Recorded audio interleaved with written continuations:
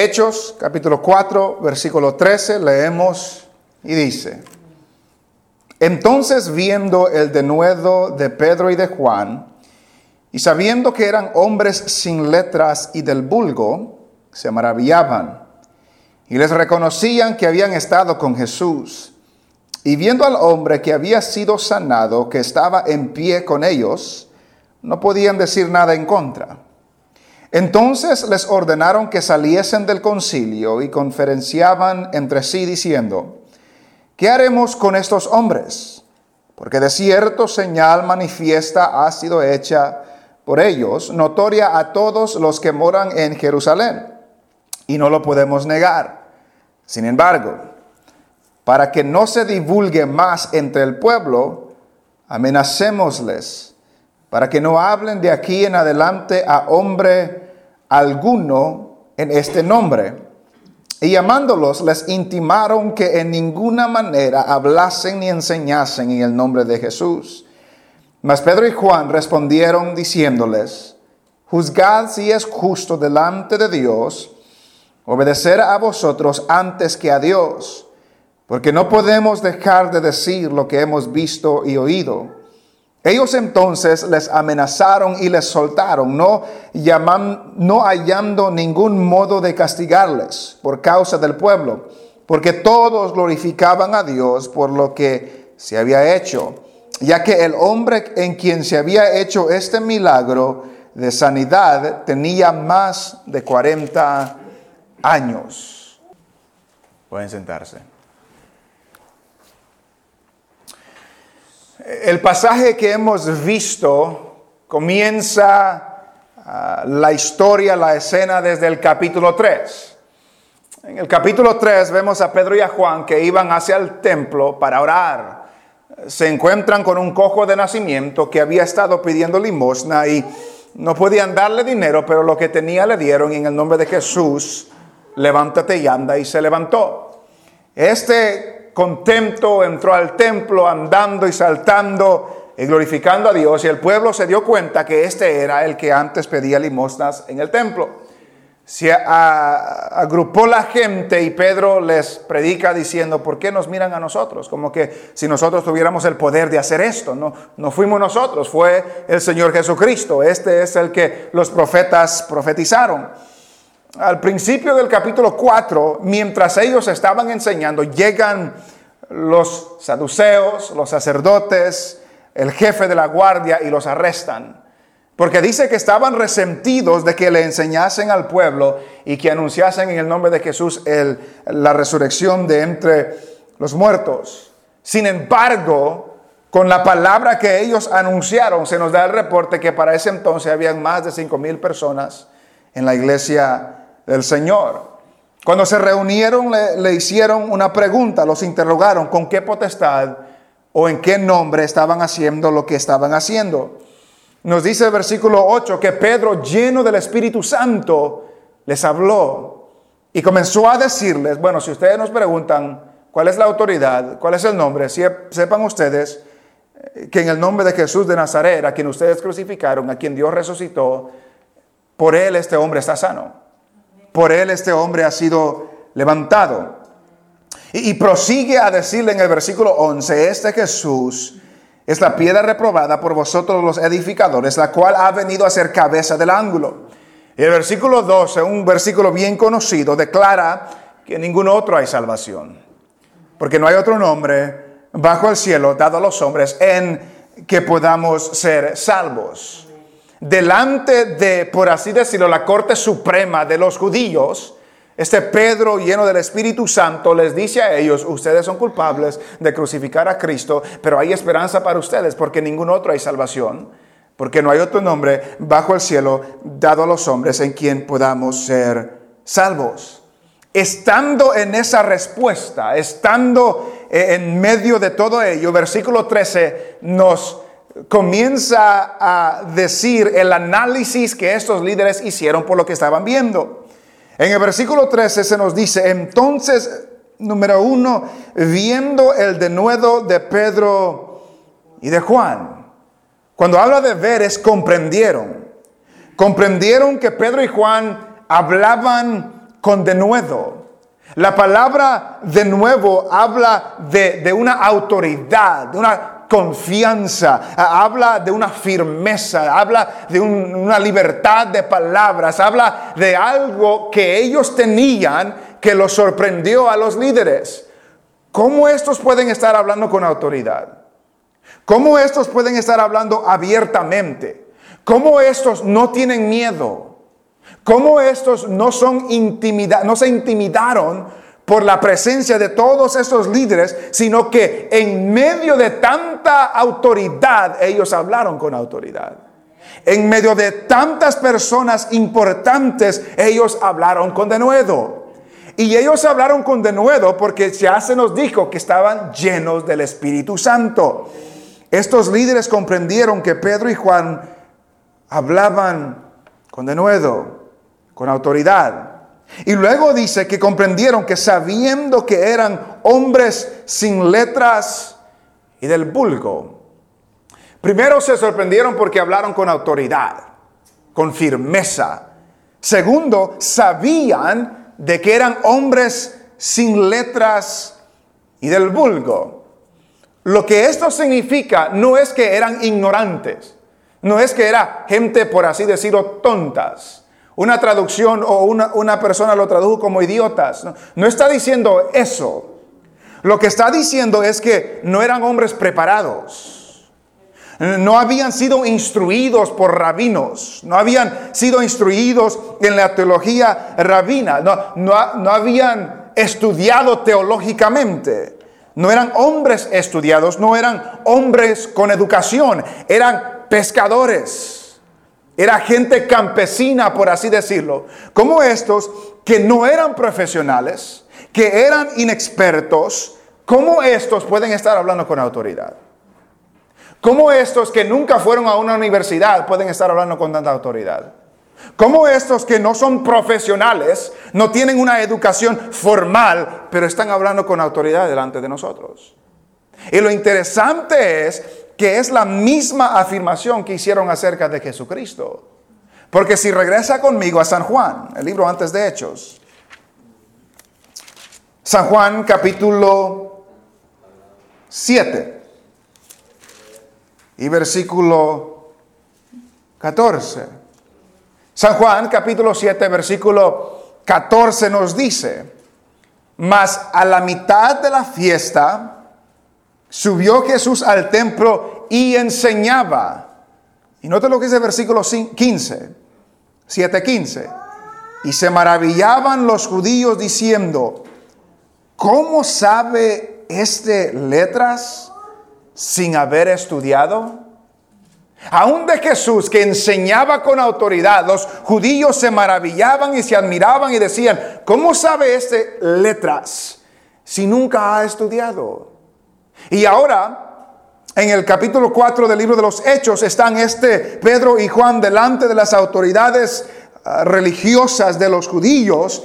Hablan con autoridad, hablan con denuedo, y ellos saben, los judíos saben, que eran hombres que no fueron a estudiar, que eran hombres inexpertos, que eran hombres que no eran profesionales. Y además de eso, volviendo a Hechos 13, sabiendo que eran hombres sin letras y del vulgo, se maravillaban. Y luego dice que les reconocían que habían estado con Jesús. Yo creo que muchas veces esta frase se sobreespiritualiza. No es que vieron algo en ellos que los identificaban que habían estado con Jesús. Recuerde que ellos fueron los que interrogaron a Jesús. Ellos fueron los que siempre estaban en combates y debates y llevándole la contraria a Jesús. Entonces ellos vieron a estos dos con Jesús cuando Jesús andaba aquí en la tierra. Reconocieron que habían estado con Jesús. Reconocieron que hablaba con denuedo. Reconocieron que eran hombres sin letras y del vulgo y se maravillaban. Reconocían que habían estado con Jesús. Y el versículo 14 dice que viendo al hombre que había sido sanado, que estaba en pie con ellos. Recuerda que era un cojo de nacimiento, pero ahora estaba parado ahí con ellos. No podían decir nada en contra.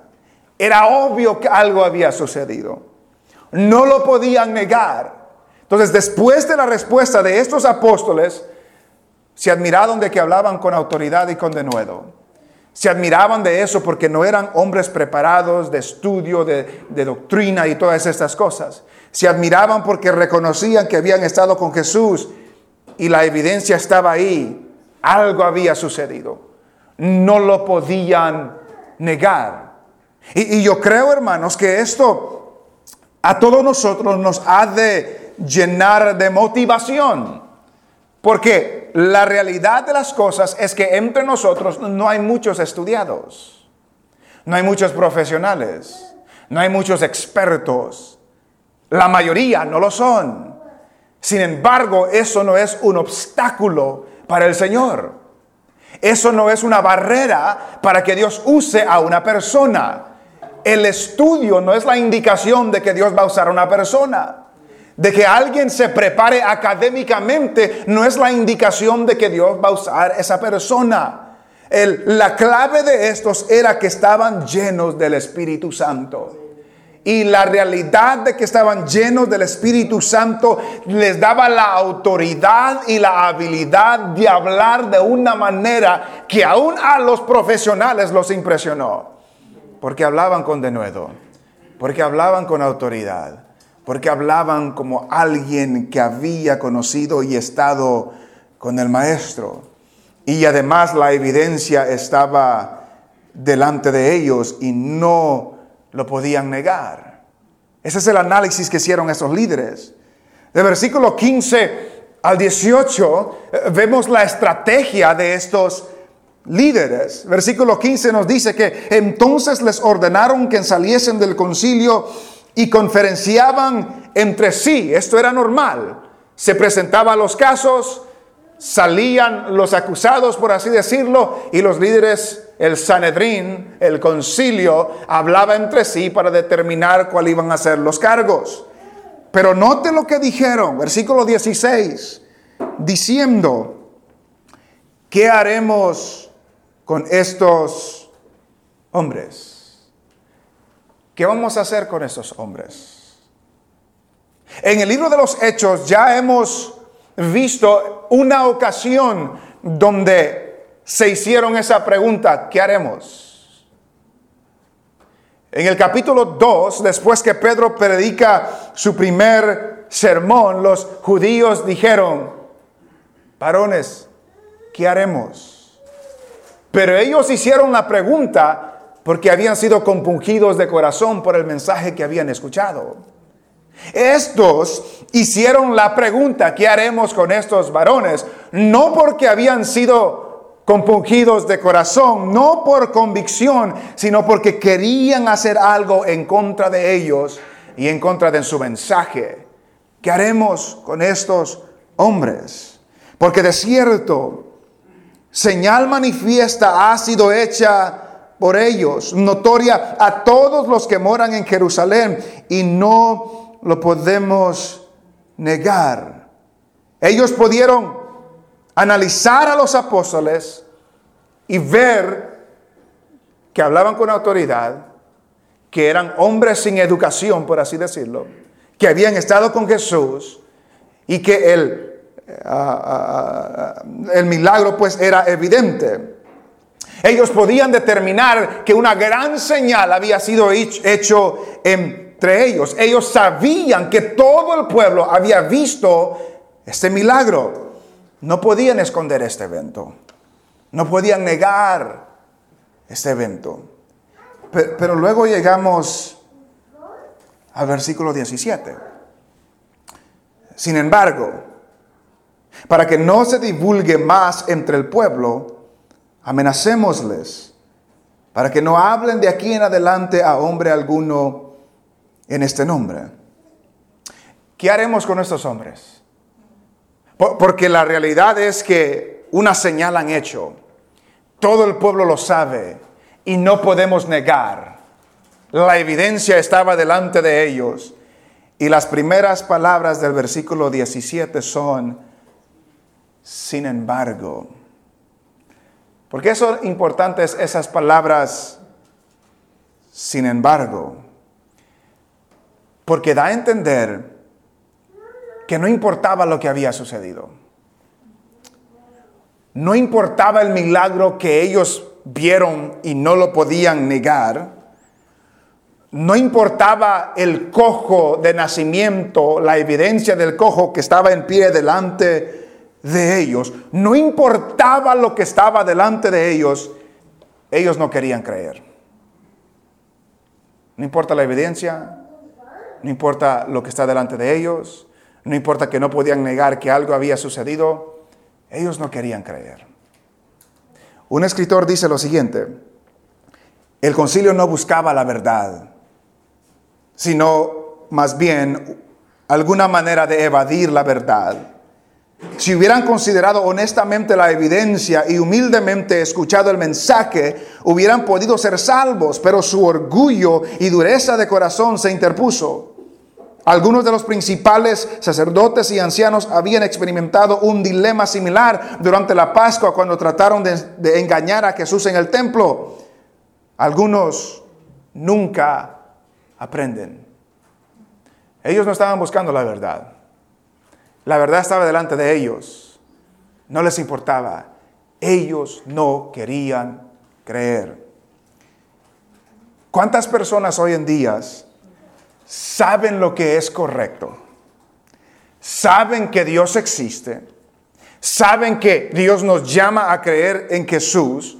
No pueden negar la veracidad de que Dios existe. No pueden negar la veracidad de su Cristo. No pueden negar la veracidad de su palabra. Incluso quizás han orado por un milagro y han visto milagros en la familia. Sin embargo, no quieren creer.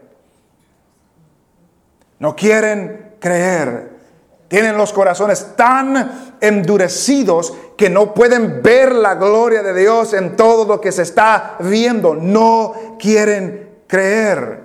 No pueden aceptar de que solo en Jesús hay salvación. Como dijeron en el versículo 12, en ningún otro hay salvación. Lo vemos alrededor de nosotros. Vemos personas, aún en la familia, que oran por un milagro y se acercan a Dios cuando están en necesidad y ven el milagro. Sin embargo, voy a hacer otra cosa. Sin embargo, yo sé que esto es verdad, pero no quiero creer. Sin embargo, yo sé que Dios quiere mi vida mejor, pero voy a hacer otra cosa. ¿Y cuántas personas dicen, no, eso para cuando ya sea más viejo, ¿verdad? Cuando ya tenga familia, sin embargo. Muchas personas caen en la misma situación de estos líderes religiosos, de que a pesar de lo que está delante de ellos, no quieren creer. Sin embargo, que Dios nos ayude a no ser como estos sin embargo. Que Dios nos ayude a ver la evidencia que tenemos por delante, el testimonio de este Cristo, y creer en el testimonio de este Cristo y no poner excusas. Sin embargo, porque hay personas que no importa lo que está delante de ellos, los corazones están tan endurecidos que van a encontrar una excusa para no creer. Van a encontrar una excusa para no rendirse al Señor. Uno habla con las personas, sí, pero es que hay muchos hipócritas en las iglesias, sin embargo.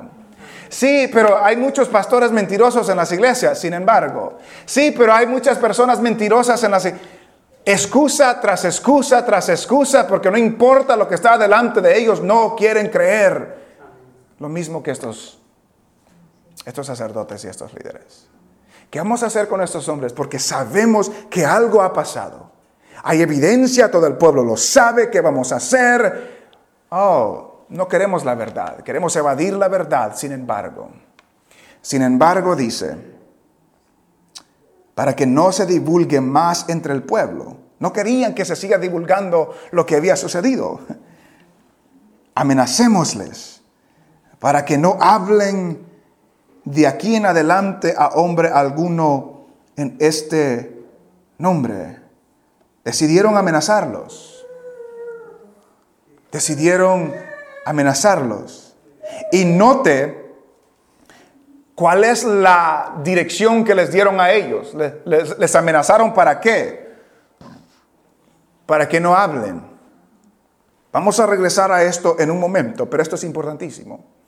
Los amenazaron para que no hablen. Y en el versículo 18 dijeron, y llamándolos que entren otra vez, les intimaron, les mandaron, les ordenaron, les dieron instrucciones que en ninguna manera hablasen ni enseñasen en el nombre de Jesús. Recuerde que el versículo 2 nos dice que estaban resentidos que enseñasen al pueblo y que en el nombre de Jesús enseñasen la resurrección de entre los muertos. Y ahora les mandan que no enseñen y que no hablen en el nombre de Jesús. Notemos lo que le prohibieron y notemos lo que no le prohibieron. Note esto. ¿Cuál era la evidencia de lo que todo había sucedido?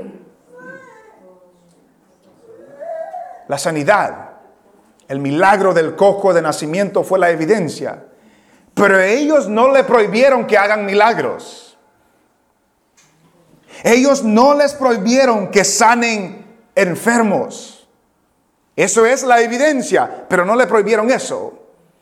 Lo que les prohibieron es hablar y enseñar. Lo que les prohibieron es hablar y enseñar acerca de este Jesucristo. ¿Por qué esto es tan relevante al día de hoy? Porque en el día de hoy muchos buscan señales y prodigios y milagros. Muchas personas buscan lo sobrenatural. Pero el enfoque de la Biblia no son los milagros. El enfoque de la Biblia es la palabra enseñada. Que no estamos buscando milagros, estamos buscando la palabra del Señor. Y lo que le prohíben a estos dos apóstoles no es que no hagan milagros, no es que no sanen enfermos. Lo que no quieren que hagan es no enseñen, ni prediquen, ni hablen acerca de este Señor Jesucristo. Es la palabra hablada la que transforma vidas. Es la palabra anunciada y predicada acerca del Señor Jesucristo, el que transforma vidas. Si recordamos, hermanos, cuando tenga tiempo, lea acerca del rico de Lázaro, Lucas 16. Pero si recordamos la historia del rico y Lázaro, recordamos de que al final de la historia, después del intercambio entre Abraham y el rico le dice a Abraham, Padre Abraham, manda a Lázaro a hablar con mis hermanos, porque tengo hermanos vivos y no quiero que vengan a este lugar. ¿Cuál es la respuesta de Abraham? A Moisés y a los profetas tienen. Óiganlos a ellos. Tienen la palabra. No necesitan algo sobrenatural y un milagro. Tienen la palabra. Oigan la palabra. El rico dice, no. Pero si Lázaro, alguien regresa de los muertos para advertirles, ellos van a creer. Y Abraham le dice, no. Si no le creen a los profetas y a Moisés, no van a creer si alguien se levanta de los muertos. Si no creen a la palabra de Dios, no van a creer en los milagros. ¿Por qué? Porque despuesito que sucedió esto, se levantó uno de los muertos. Se levantó Cristo de los muertos. Estos judíos lo vieron, lo conocieron, sabían que había sucedido. Sin embargo, no querían creer. Porque el enfoque de la Biblia no son los milagros. El enfoque de la Biblia es la palabra del Señor que se enseña con poder y autoridad. Es la palabra que Dios usa para transformar vidas. Es el evangelio que es el poder de Dios para salvación a todo aquel que cree. Debemos tener eso claro en nuestra mente. El mismo escritor dice, la respuesta de ellos, su respuesta es prueba de que los milagros por sí solos jamás pueden convencer ni convertir al pecador. Solo la palabra de Dios puede hacer esto. Solo la palabra de Dios puede hacer esto. Entonces, en la época en que vivimos hoy, por todos lados, campaña de sanidad y milagros.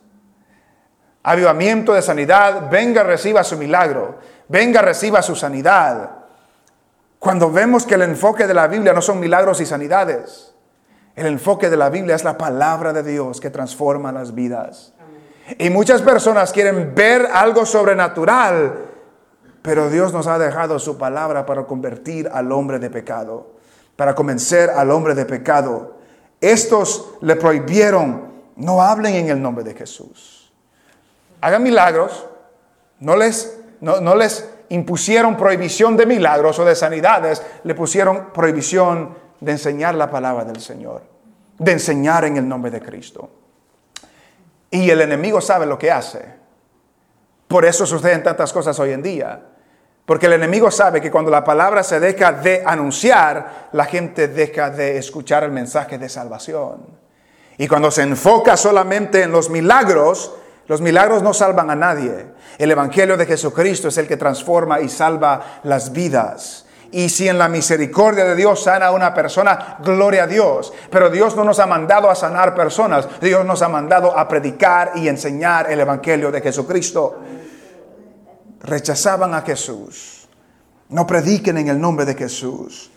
Versículos 19 y 20 vemos la respuesta de los apóstoles. Mas Pedro y Juan respondieron diciéndoles: juzgad si es justo delante de Dios obedecer a vosotros antes que a Dios. Note cómo comienza la respuesta de ellos. Ellos le dijeron, ellos son los líderes religiosos, ¿verdad? Ellos le dijeron a los apóstoles: no enseñen en el nombre de Cristo. No queremos que hablen en el nombre de Cristo. Pero ellos primero dijeron: juzguen. Juzguen ustedes. Ustedes que son religiosos. Ustedes son los que deben de conocer a Dios. Juzguen ustedes. Si es justo delante de Dios obedecer a vosotros antes que a Dios. Le ponen la presión a ellos. Ellos son los líderes religiosos. El punto clave, la palabra clave ahí es delante de Dios.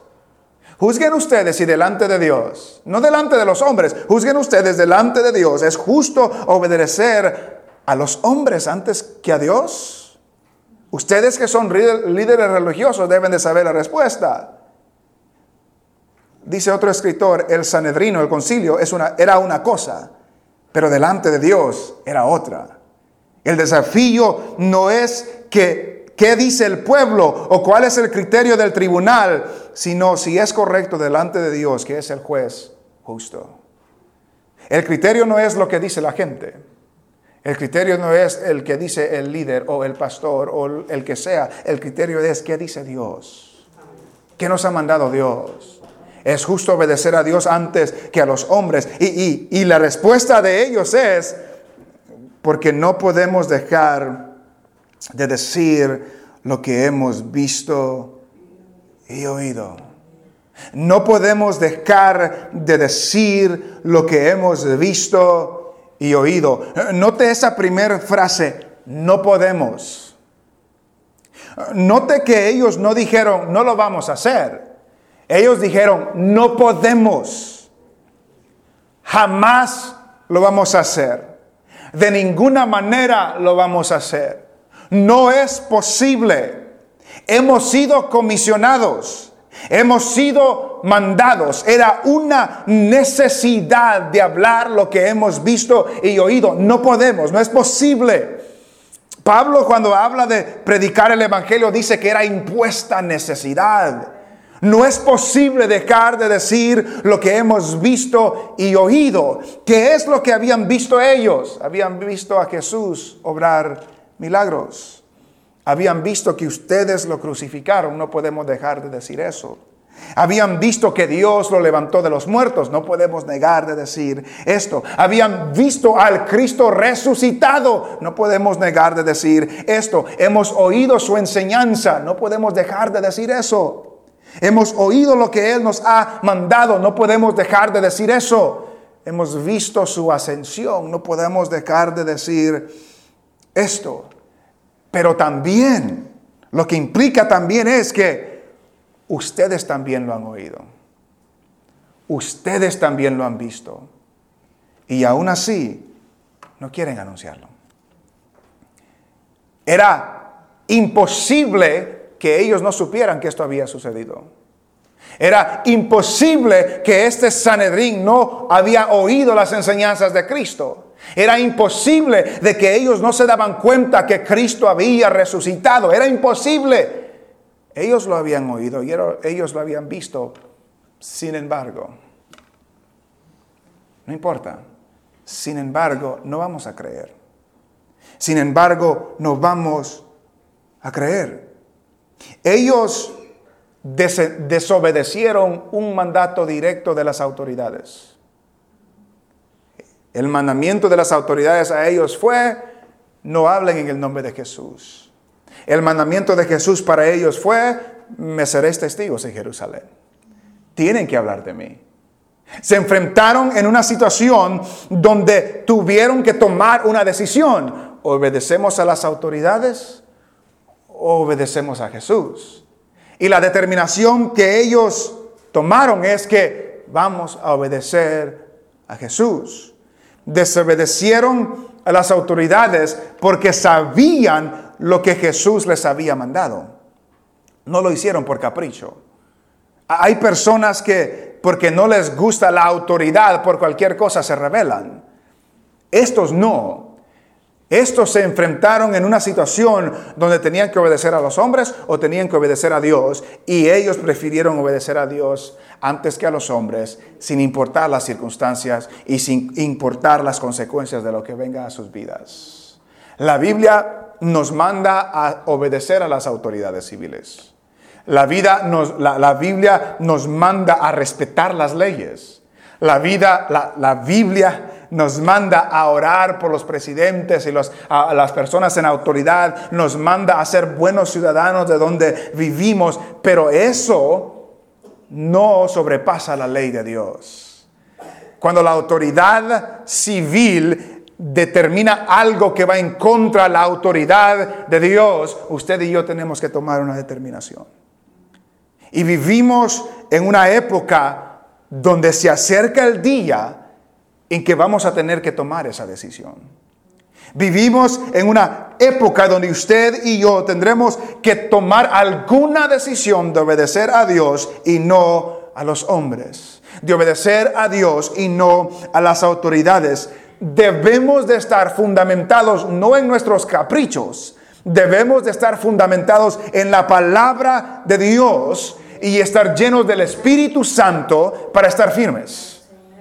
Debemos de estar fundamentados en la palabra de Dios y debemos de estar llenos del Espíritu Santo para estar firmes. Note lo que sucede alrededor de nosotros. Note lo que está sucediendo con la agenda homosexual en esta nación. Note qué está sucediendo con la educación en las escuelas. Va a venir el día donde nosotros, como los hijos de Dios y la iglesia del Señor, tendrá que tomar una decisión. Y a veces va a llegar el día donde esa decisión puede tener consecuencias a nuestras vidas. Y usted y yo debemos de estar fundamentados en la palabra del Señor, en lo que Él ha dicho, y estar llenos del Espíritu Santo para estar firmes, para no titubear, para no fallar, para tomar el ejemplo de Pedro y de Juan y sin importar las consecuencias decir: ¿saben qué? No puedo obedecer a los hombres más que a Dios. Dios viene primero de todas las cosas. En el versículo 21 vemos el resultado. Ellos entonces les amenazaron y les soltaron. Otra vez los amenazaron. Quizás otra vez vieron la autoridad y el denuedo de ellos y les amenazaron aún más, pero los dejaron ir. No hallando ningún modo de castigarlos por causa del pueblo estaban buscando una razón, estaban buscando una manera, pero no podían encontrarla. Y además le tenían miedo al pueblo, porque todos glorificaban a Dios por lo que se había hecho, ya que el hombre en quien se había hecho este milagro de sanidad tenía más de 40 años. ¿Quién recibe la gloria de todo esto? Dios. Ese versículo 21 dice, porque todos glorificaban a Dios. No perdamos eso de delante de nosotros. Dios va a recibir la gloria de todo lo que sucede. Aún nuestra salvación, nos dice Efesios, que es para su gloria. Aún nuestras calamidades es para su gloria. Aún el castigo de los pecadores es para su gloria. Y esta sanidad produjo una gloria a Dios de parte del pueblo que fue testigo de lo que había sucedido. Dios recibe la gloria. No fueron los apóstoles que recibieron la gloria, glorificaban a Dios. Y se nos da el detalle que este cojo tenía más de 40 años de haber estado incapacitado. Más de 40 años sin poder caminar, más de 40 años de pedir limosna, más de 40 años de estar en esta situación y en esta condición. Pero como dijimos hace algunas semanas, llegó el tiempo de Dios. Llegó el momento de Dios. Cantábamos un canto anterior que decía, esperar en ti. Difícil sé que es. Mi mente dice no, que no es posible. Pero en mi corazón, mi corazón está confiado en ti. Tú siempre has sido fiel, me has sostenido.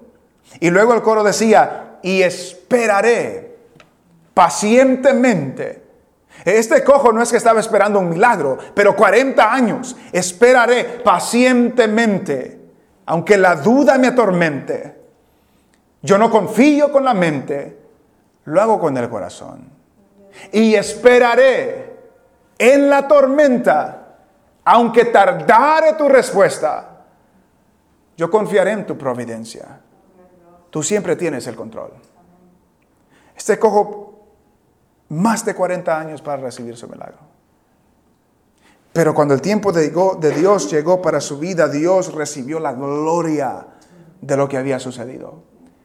Y recordamos la historia en los evangelios cuando van caminando los apóstoles y Jesús y ven a un cojo también de nacimiento y le hacen la pregunta a Jesús, Maestro, ¿quién fue el que pecó? ¿Este o sus padres para que éste naciese así? ¿Y cuál fue la respuesta de Jesús? Ninguno. Sino que esto sucede para que la gloria de Dios se manifieste en la vida de este hombre. Muchas veces las situaciones en las que estamos no es porque hicimos algo malo. Algunas veces sí. No nos vayamos a engañar a nosotros mismos. Algunas veces sí. Porque no andamos en pasos correctos, en caminos del Señor, las consecuencias de nuestras decisiones se manifiestan. Sin embargo, hay ocasiones que no hemos hecho nada malo. Como el de Job, como el de ese paralítico que encontramos en los evangelios, que sucede en nuestras vidas, no para nuestro beneficio, sino para la gloria de Dios.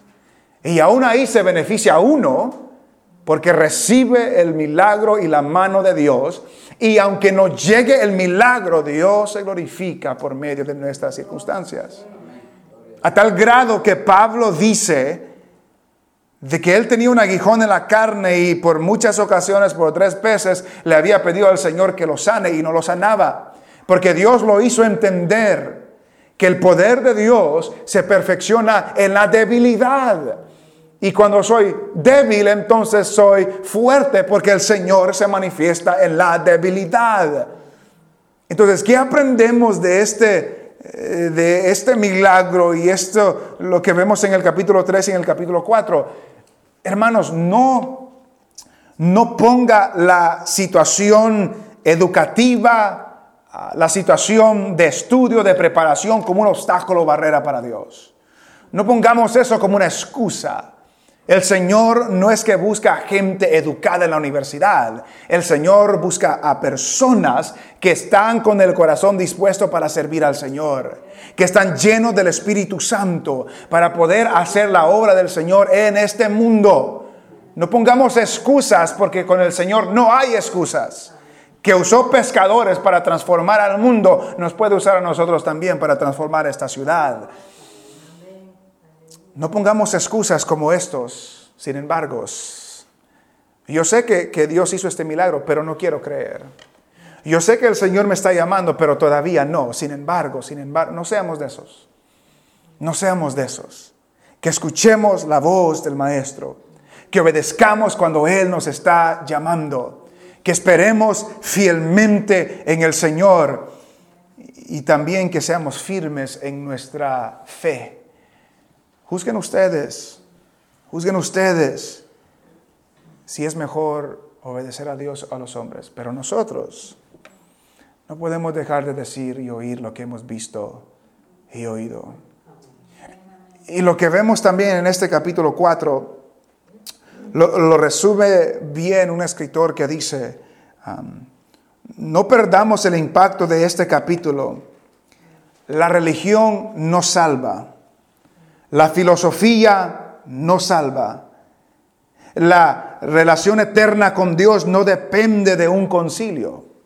No depende del budismo o del hinduismo o del islam. La salvación no viene por algún sacerdote o en el nombre de Mahoma.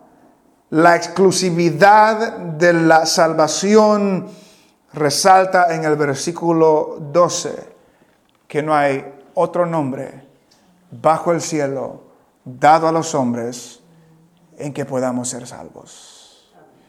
Solamente en el nombre de Jesús. Y si nosotros conocemos esa verdad, dejemos de poner excusas. O para venir al Señor o para servir al Señor, porque las excusas con el Señor no son válidas. Muchas personas en la Biblia pusieron excusas. Moisés puso excusas. Gedeón puso excusas. Muchos pusieron excusas. Pero esas excusas con el Señor no valen. No son válidas. El Señor recibirá la gloria de lo que hace en nuestras vidas. De una u otra forma, Él recibirá toda la gloria.